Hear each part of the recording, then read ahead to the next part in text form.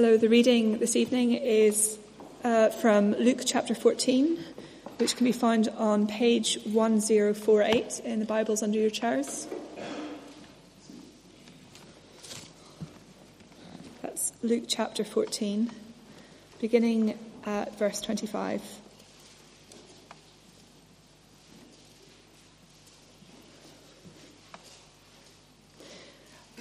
Large crowds were travelling with Jesus, and turning to them he said, "If anyone comes to me and does not hate his father and mother, his wife and children, his brothers and sisters, yes, even his own life, he cannot be my disciple.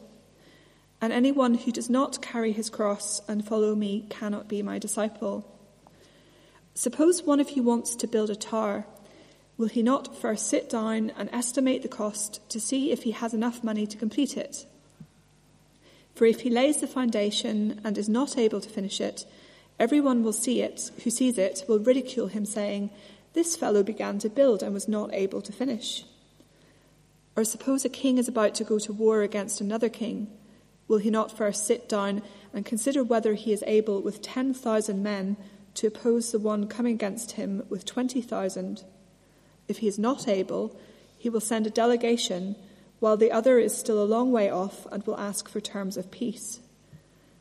In the same way, any of you who does not give up everything he has cannot be my disciple. Salt is good, but if it loses its saltiness, how can it be made salty again? It is fit neither for the soil nor for the manure heap. It is thrown out. He who has ears to hear, let him hear." Thanks be to God. Thank you, Ruth, and thank you, Callum. I need to thank Callum especially because every time we turn up to church, we always end up wearing exactly the same thing. And so Callum had to go through a rapid costume change, I think it is, just to make sure we don't clash. I think it's because our wives shop at the same shops, and clearly they don't trust us to dress ourselves, but it's a bit of a problem, so thank you for that. You should find a sort of luminous sheet which will give you a steer on where we're going. Please keep your Bibles open on page 1048. You might have raised an eyebrow at one or two things in this reading. It's a hard text, isn't it? It's not an easy one. So we need to pray for God's help. So let me do that as we make a start. Heavenly Father, this is a hard teaching. It's hard for us to hear. It's hard for me to speak. I pray that you would give us humility. We pray, Father, that you would shape our thinking and base our lives on our great Redeemer and our great King, the Lord Jesus Christ, in whose name we pray. Amen. In 1914, one of the greatest explorers of his day, Sir Ernest Shackleton, was about to embark on a great adventure in the Antarctic. A new ship had just been built. It's called the Endeavour. Have you heard of this? The Endeavour? Very famous story. And the story goes that he wanted to find the right crew to man this ship. So he sent out to all the newspapers, he put this advert to find the right crew. The advert said this: "Men wanted for hazardous journey. Small wages, bitter cold, long months of complete darkness, constant danger, safe return, doubtful. Honour and recognition in case of success. Sir Ernest Shackleton." He received 5,000 applicants to that job description. Well, if you were here last week, you would have you'd remember hearing Jesus' invitation to follow him. It was a very broad invitation, like Callum reminded us earlier, not just for the religious elite, not just for Israelites, but also for Gentiles. That's the majority of us here. The spiritually unclean, the spiritually poor, the spiritually crippled. And if you look down to verse 25, it seems as if Jesus' generous invitation has not gone unnoticed. It seems large crowds are now travelling with Jesus.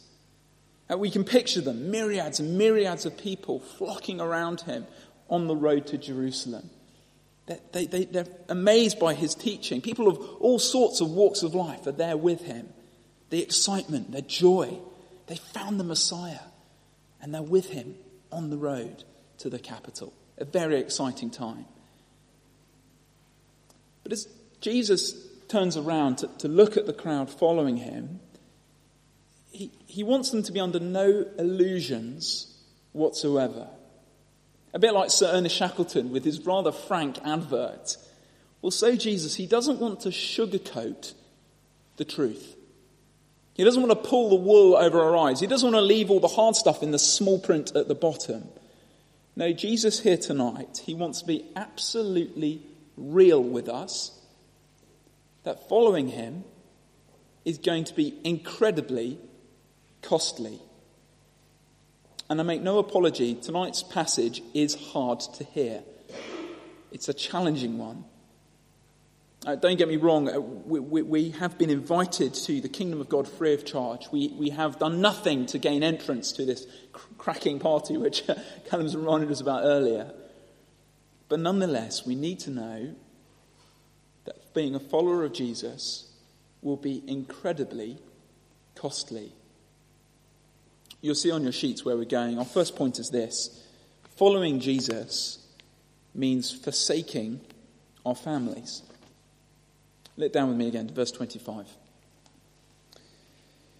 Large crowds were travelling with Jesus, and turning to them, he said, "If anyone comes to me and does not hate his father and mother, his wife and children, his brothers and sisters, yes, even his own life, he cannot be my disciple." Wow. What on earth can Jesus possibly mean by this? I mean, hate is a very emotive, strong word, isn't it? Well, I mean, it might be worth just pausing for a moment to rule out some of the stuff Jesus can't possibly be meaning by this. Is that helpful? So for the start, he can't be saying, just ignore the fifth commandment. There it is behind me, the V. Honour thy father and mother all thy days, that thy days may be long with you in the land. He's not saying, scrap that, get a marker pen, rule that over, ignore that one now. He can't be saying that. He's God. But neither can he be saying that we should just abandon our wives and our children or kick our parents into a home somewhere and just ignore them for the rest of our lives. He can't be meaning that either, because it will contradict everything he says about being a son, being a daughter elsewhere. What then does he mean for us to hate our family? Well, one of an illustration might help. And those of you who are married might remember your wedding vows. At least I hope you do. In the Church of England service, the vows go something like this. Let's pick on Callum and Christine. Callum would have said this. Christine, will you take... Hang on, I've got this wrong. This is right, okay. Yeah, that's right. Callum would have said this. No, the minister would have said this. I'm getting so confused. If you want to get married here at St. John's, I'm happy to marry you, but I would completely mess it up. Let's get this one. I would say this. If they weren't already married. Okay. Callum, would you take Christine to be your wife? Will you love her, comfort her, honour her, protect her, and forsaking all others, be faithful to her, as long as you both shall live? So when Callum married Christine, what did they mean by that vow? Did they literally at that point forsake everyone else in their lives? Did they delete every contact on their phone? Did they defriend every friend on Facebook? Did they start living in a cave somewhere and say, no, we said we'll forsake everyone else? Is that what they meant by that? Well, no, clearly not. What they meant by that is they're going to supremely give their love to one another. They're going to give their loyalty, their allegiance, their affection, ultimately, to one another. And that's what Christ is calling us to do here. Forsaking our families, it means to love him supremely, above them. It means to give him our ultimate allegiance and loyalty. And it might be some of us are still quite stunned by this command. Maybe we've not seen this verse before. But Jesus is just being honest with us about what we should expect. You might know in the first century, to follow Christ inevitably meant to be disowned by your family. It meant losing perhaps the love and respect of those who are very closest to you. And I know that some of us here today, that has been your experience. Turning to Christ, loving him most, has been incredibly costly on this familial level. I think of my friend Henry. I might have mentioned him to you before. I think he began following Christ when he was 17. He heard about Jesus at school. And wonderfully, around 4 years later, when he was about 21, he led his mother to Christ. This is fantastic. But his father has only ever got harder and harder and harder to this gospel, this good news. And I think a few months ago, he said to my friend Henry, "Your Christianity has driven a wedge through my family." It was a horrible thing for a son to hear from his father. I think of another friend of mine, he's from a Jewish background, who turned to Christ, saw him as his Messiah, and his grandmother held a funeral for him because of that. Now you might hear that sort of stories and you think, oh, that's a bit extreme, isn't it? That's a bit of an extreme reaction, a bit of an edge case. I mean, why all this animosity simply around Jesus? Well, I guess it's because normally within a family there's a shared loyalty, isn't there? There's a shared love, a shared ethic. But for the Christian in the family, our first loyalty is to Christ. Our first love is Christ. Our ethics are defined by Christ. And so for an unbelieving family member, that could be incredibly threatening to them. But there's a challenge here also for those of us who have Christian families. Because it's still very easy for us to make them our first priority and love above Jesus. And my last parish church in Dagenham, the culture there was very much around Nan's house, going to Nan's house on the Sunday. It's very different to here. And inevitably, whenever there was an event on at Nan's house, church would always lose out. If there was ever a conflict between something to do with family and something to do with church, family would always win. Now, it'd be weird, wouldn't it, if church always trumped family? You know, we're not a cult. You know, you've got to see your family sometime when there are big dues and things like that. But it would be wrong, wouldn't it, if family always trumped church family? And that would be peculiar, because our first love is to be Christ, is to be the family he's adopted us into. Now, most of the time there isn't, you know, they're not mutually exclusive, of course, but sometimes there is a decision to be made, and I wonder how often in that sort of conflict do we choose Christ, perhaps, over that other thing to do with family. I found paradoxically the way to love our families best is to love Christ most. By following Jesus first, by putting his kingdom first, by putting his righteousness first, it will make us better spouses. It will make us better parents. It will make us better children. It will make us more loving, more forgiving, more self-sacrificial. To follow Jesus, it does mean to forsake your families. But be on your handouts. Furthermore, he goes to elaborate. It also means forsaking your reputation. Did you see that in verse 27? Look down with me.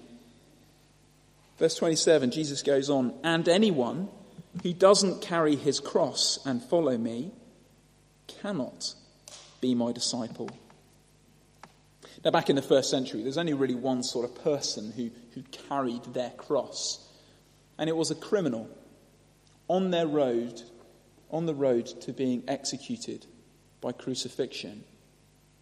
If you know anything about crucifixion, you'll know it's an agonizing way to die.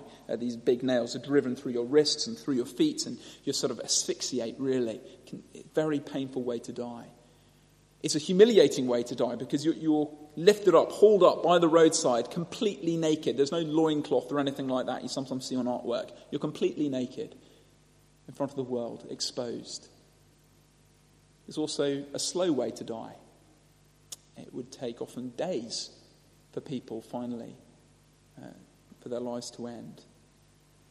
And as Jesus sort of thinks, what's following me like? What sort of image can I sort of conjure up? What sort of illustration? What best describes being a disciple? He looks at the man on the cross, the criminal, and goes, yeah, that's it. It's a public, humiliating death. That's the best visual aid Jesus can come up with of what it means to be a disciple. And those of you who work in marketing, you might be going, wow, okay, Jesus needs some help here. Surely this is just terrible PR. I mean, if Jesus sort of toned down some of this stuff, I'm sure he would get much bigger crowds. He'll get a lot more people in if he were just slightly less radical. Maybe we're thinking that. But again, Jesus is just being honest with us. He's being real with us.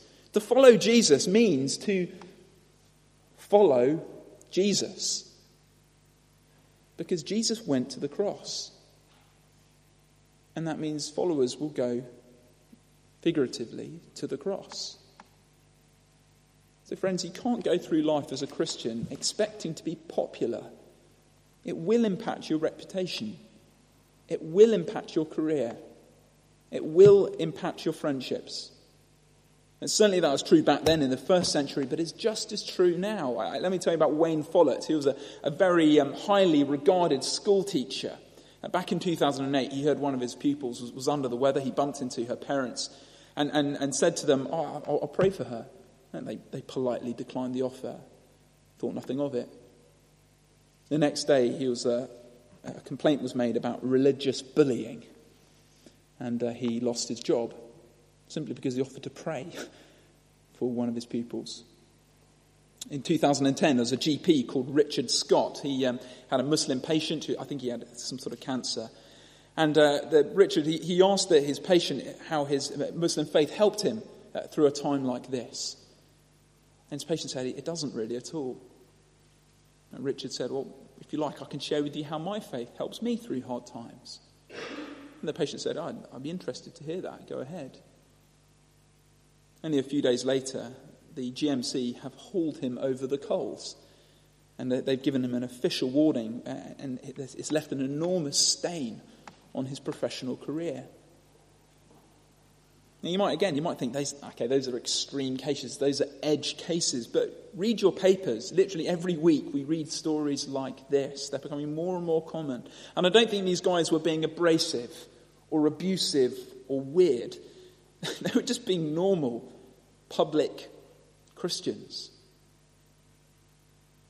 Now, I guess for many of us, the worst we might experience at the moment, it might just be the everyday ridicule, perhaps the loss of respect in the office or the classroom, the suspicion about some of your ethical views. You don't believe that, do you?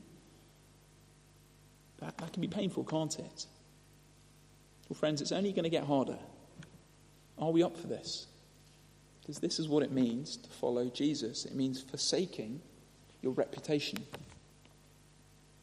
But it also means forsaking your possessions. You see that C on your handouts? Look down to verse 33 with me. We'll skip over a bit, but you'll see why I'm doing it. Verse 33. In the same way, any of you who does not give up everything he has cannot be my disciple. Now here's a verse which is pretty difficult for us to duck, isn't it? Now, as a preacher, I'm sort of nervous at sort of explaining it away, about throwing loads of caveats on this, and Jesus' point here, completely dying a death of 1,000 caveats. Easy to blunt Jesus' point here. I think for some of us here, the pursuit of wealth and possessions, it is stopping us from following Jesus. Now, often these are the excuses, what we heard last week, they are the excuses which people used to reject the banquet, weren't they? Money, it might have become our security. It might have become our status. It might have become our God. If that's you, Jesus says, verse 33, you need to give up everything. Otherwise, you're not my disciple. It's funny, as you read through Luke's gospel, I encourage you to do it someday. You'll see that the sort of people who always end up following Jesus are the poor and the weak and the despised and the lowly and the outcasts. And I guess it's because by following Jesus, they lose nothing, really, because they've got no money to give up. They've got no power to hand over. They've got no reputation to maintain. They've got none of that. But we do, don't we? And so as you read through Luke's gospel, you'll see the people who don't follow Jesus are often the wealthy and the powerful and the respected. Think of that rich young ruler in chapter 18. He goes up to Jesus, falls on his knees and says, "What must I do to inherit the kingdom of God?"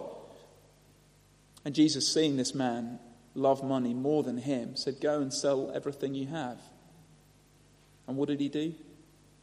He went away sad because he couldn't do it. Well, would you abandon your wealth for Jesus? Would you be willing to sacrifice a lot to support kingdom work or the needs of Christians elsewhere? Would you be willing to make Christ your security, your status, your God? Now, of course, we're going to see over the coming weeks, there's a lot more to say on this subject of money and possessions. This isn't everything Jesus has to say. There's a lot more nuance here. But I don't want to go there too soon, because I want this point to hit home. We cannot love money as well as Jesus. They're incompatible. To follow Jesus means to forsake your possessions. We'll think more about that over the coming weeks. Now, back to the crowds. You can imagine these vast crowds following Jesus at this point. And you can imagine that at this point of Jesus' talk, he's only, 3-4 verses in, not a few of them have started sort of slipping away. Hang on, I'm not really up for this. Maybe we're thinking that tonight. And maybe we're thinking, I don't really want to think about this. This isn't easy. Well, Jesus says we need to think about this. That's our second point. Because following Jesus thoughtlessly is disastrous. He gives us a couple of illustrations. Look down to the first one in verse 28 with me. Verse 28. Suppose one of you wants to build a tower. Will he not first sit down and estimate the cost to see if he has enough money to complete it? For if he lays the foundation and he's not able to finish it, everyone who sees it will ridicule him, saying, "This fellow began to build and was not able to finish." Now, probably about 50 or 60% of you aren't British, so you might not understand the weird rivalry which we have with the French. Nicole understands it perfectly, don't you, Nicole? We, for thousands of years, we've had this sort of strange banter between our sort of cultures. And one of my favourite episodes dates back to the very end of the 19th century. The French had just built the Eiffel Tower, which was, to the astonishment and the amazement of the entire world, as a feat of engineering, the tallest building in the world at the time. And the English by this, we're feeling slightly insecure. We can't be outdone by them, can we? And so just a few years later, we announced the building of the Watkins Tower in London, which was to be 46 metres taller than the French counterpart. And so we begin building this very, very costly endeavour, the Watkins Tower. But 3 years into development, and we completely run out of cash. And the construction ends at this building. I think it was about 30 metres tall. And you can imagine the French newspapers. They loved it. They absolutely loved it. I think for weeks, they called it Watkins Folly. Another example of British hubris. So what do? Well, we knocked that down again, and we built Wembley Stadium so we could beat them at football. I think that was the plan. Well, Jesus' point here in his parable is very simple, isn't it? If you don't count the cost before you start following Jesus, you're going to end up looking like an idiot. You're going to look a fool. He says another parable, a very similar parable in verse 31. Verse 31, or suppose a king is about to go to war against another king. Will he not first sit down and consider whether he's able with 10,000 men to oppose the one coming against him with 20,000? If he's not able, he'll send a delegation while the other is still a long way off and will ask for terms of peace. Hannah and I quite enjoy watching the Game of Thrones TV series, and I'm aware it's not a show I'd universally recommend to the church, but there's a scene in it which brilliantly illustrates what Jesus is saying here. Stannis Baratheon, he's the rightful king of Westeros, and he's about to attack the stronghold of House Bolton, who really are wicked. For seasons, they're the evil guys, and they've been deserving their comeuppance. This is a spoiler. Yeah, someone's going like this, and they're not wanting to hear what's going to happen next. Keep going, la, la, la, la, la. Well, we're given an aerial view of the battle. Stannis Baratheon versus House Bolton. We see Stannis' army advance, an aerial view. Here they are, well-trained. They're disciplined. They're determined to rid Westeros of this evil house. But then the camera, it pans out, still maintaining the aerial view. And you see that Stannis' disciplined, well-formed army is entirely surrounded by Bolton horsemen. And maintaining this aerial view, we witness an absolute massacre. To a man, every single one of Stannis' men are slaughtered. Why? Because they had a king who didn't stop to consider whether he had the resources to win. And he didn't. And Jesus' point here is very simple, isn't it? If you don't count the cost before you start following him, it will end in disaster. This is why I'm an enemy of watered down, easygoing, lightweight, therapeutic Christianity. It is not biblical Christianity. It sets up the expectation that, hey, if you follow Christ, your life will be easy, your life will be fine. And it is absolute nonsense. It is lies. In many respects, following Jesus will make your life much, much harder. And we aren't doing each other any favours if we pretend otherwise. I wonder how many of you have witnessed the pain or have gone through the pain of seeing a friend or a family member fall away from Christ. Perhaps many of us. Maybe they once claimed to follow Jesus, expecting things to be very easy, that youth group Christianity. But then they're faced with some hardship, some illness or suffering, or maybe they have to make a difficult ethical decision. No, I'm not going to go out with that person. I'm not going to marry that person because they're not a believer. And with these hard choices, these hard things in life, what do? They choose the easy option. And they abandon Christ. I think those of us who want to have children or one day will have children, this has big implications for how we raise them. When we're raising children, we need to set up the expectation that being a Christian will be very, very hard. It is not normal. It's not the culture. If we don't do that, they're not going to survive once they hit secondary school, are they? They're just going to choose the easy route. They're going to choose to sort of slot in with the crowd. It's going to be hard being a Christian. And I guess that they're going to be looking to us as their role models. They won't be looking to the youth group leaders or the children's leaders. They'll be looking to us as parents. So if they see us being wholehearted in kingdom service, well, that's what they'll learn for the rest of their life. If they look at us and see us making costly decisions for gospel good, well, that's what they're going to do for their life. But if they see us and they see us being compromised, when there's a conflict between sport and church, and we choose sport, well, that's what they'll learn. If they see us and we see a conflict between church and school or learning and exams, and we choose exams, that's what they'll learn. Our children, they will look to us as to what it means to be a disciple, which is why we need to pray for parents, because it's quite a big task. Following Jesus thoughtlessly is disastrous. That's what Jesus says here. But finally, following Jesus nominally, in name only, is worthless. Our final verse 34, says this: "Salt is good, but if it loses its saltiness, how can it be made salty again?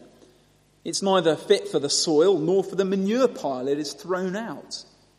Whoever has ears to hear, let them hear." Now, salt, it only has one job, right? Salt's job is to be salty. If salt isn't salty, what's the point? I like salt. I like salt on my chips. It makes my chips taste nice. I like salt on my path when it's frozen because it means it sort of nicely melts it. I like salt on my lettuce patch because it means the slugs don't come along and nibble at them. I don't have a lettuce patch, but I'm painting a picture in your mind. Salt that isn't salty is worthless. Well, a follower of Jesus has one job, and that is to follow Jesus. A follower of Jesus who doesn't follow Jesus is worthless. What use is a follower of Jesus who doesn't invest in relationships in a church family? What use is a follower of Jesus who isn't distinctive in his workplace, just looks like everyone else? And what use is a follower of Jesus if he doesn't raise his children to love and know the Lord? A follower of Jesus who doesn't follow Jesus is like salt that isn't salty. It's worthless. I hope you see that throughout this passage, Jesus has been torpedoing the notion that you can be a nominal Sunday Christian. Perhaps we imagined reading this, this is just for the really keen disciple. This is for the guys who work for churches like Andy. This is for the small group leaders maybe. This is for the really elite, super keen sort of Christian. But for the regular schmoes like me, no, this isn't for me. I'll just do the regular stuff. Is that what Jesus is saying? Well, no, look, he's really clear, isn't he? This applies to all of us. Verse 26, he says, if anyone would come after me. Verse 27, and anyone who does not carry up his cross. Verse 33, if any of you does not give up everything. If you're here tonight and you have ears on the side of your head, listen to what Jesus is saying. Being a nominal Sunday Christian is worthless. It's pointless. It's not worth bothering with. Now, it might be you're here tonight and you're looking in on Christian things. And at the moment, your friend who brought you is thinking, why on earth did I bring them tonight? They're gutted. They're kicking themselves, thinking, I should have brought them last week or maybe next week. But actually, this is a really great message for you to hear. It's a fantastic message for you to hear because you need to know that if you are to follow Jesus, it means following Jesus. But you might be asking, Andy, where's the gospel here? Where's the good news? Where's the grace? Because Jesus hasn't really sold it to us, has he? He seems to be putting us off more than anything. A bit like that Shackleton advert. If being a disciple of Jesus is that difficult, honestly, why do we bother? Well, why don't we just throw in the towel now and just live like everyone else? Well, before I close, I'd just love to share with you just two little bits of good news, almost sort of teeing up next week. 2 reasons why it's really important you do stick with Jesus, why you do follow Christ, even though it's going to be very, very costly. And the first little bullet point on your sheets is this. The first bit of good news is that Jesus only wants failures.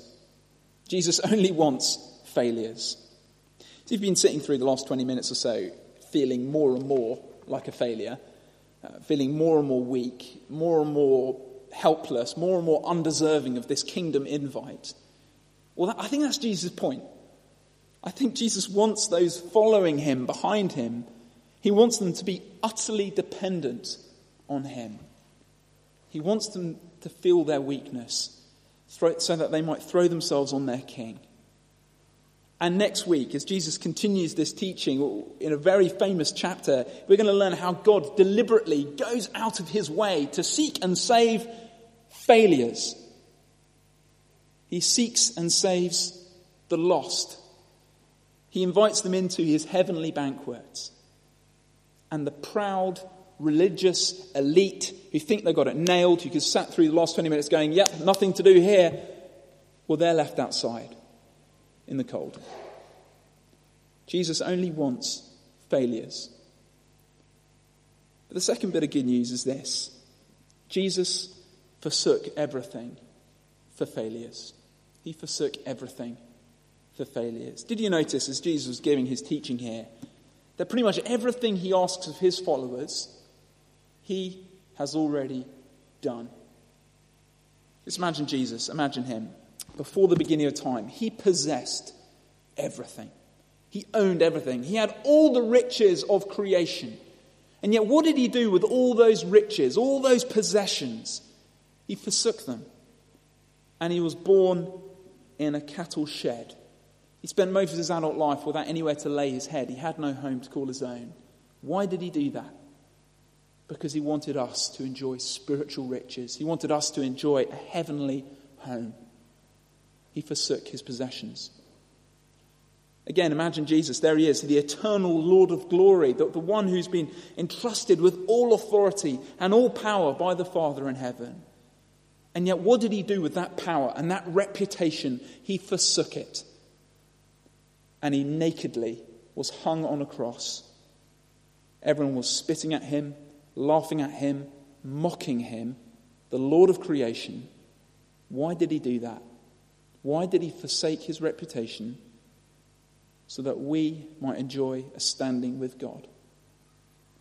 He forsook his reputation.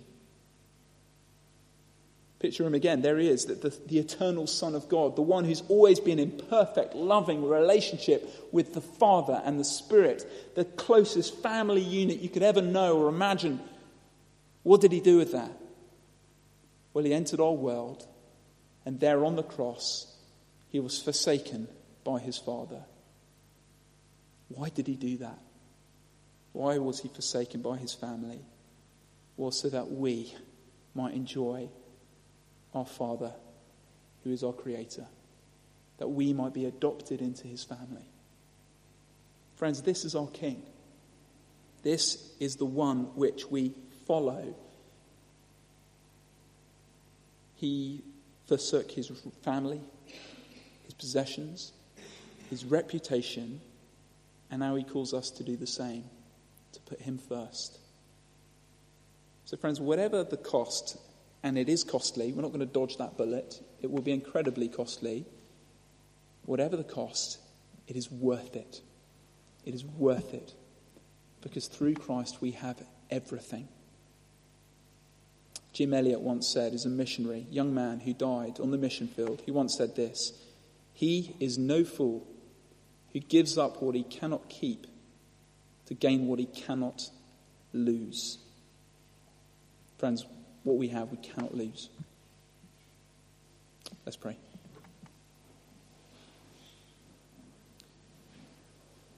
Father, strengthen us. Please strengthen us. We feel our weakness as disciples, as followers. We are so compromised in so many ways, in the way we think about our lives, in the way we even place our families above you, our money and our possessions above you, the way in which we put our reputation at work or at school above you. Father, please forgive us. And we thank you for our Lord Jesus Christ. Thank you for our King. Please help us by your Spirit to follow him. And as we talk with one another later, please give us ideas about how we might encourage one another to do that, trusting entirely on his grace. We ask that in Jesus' name. Amen.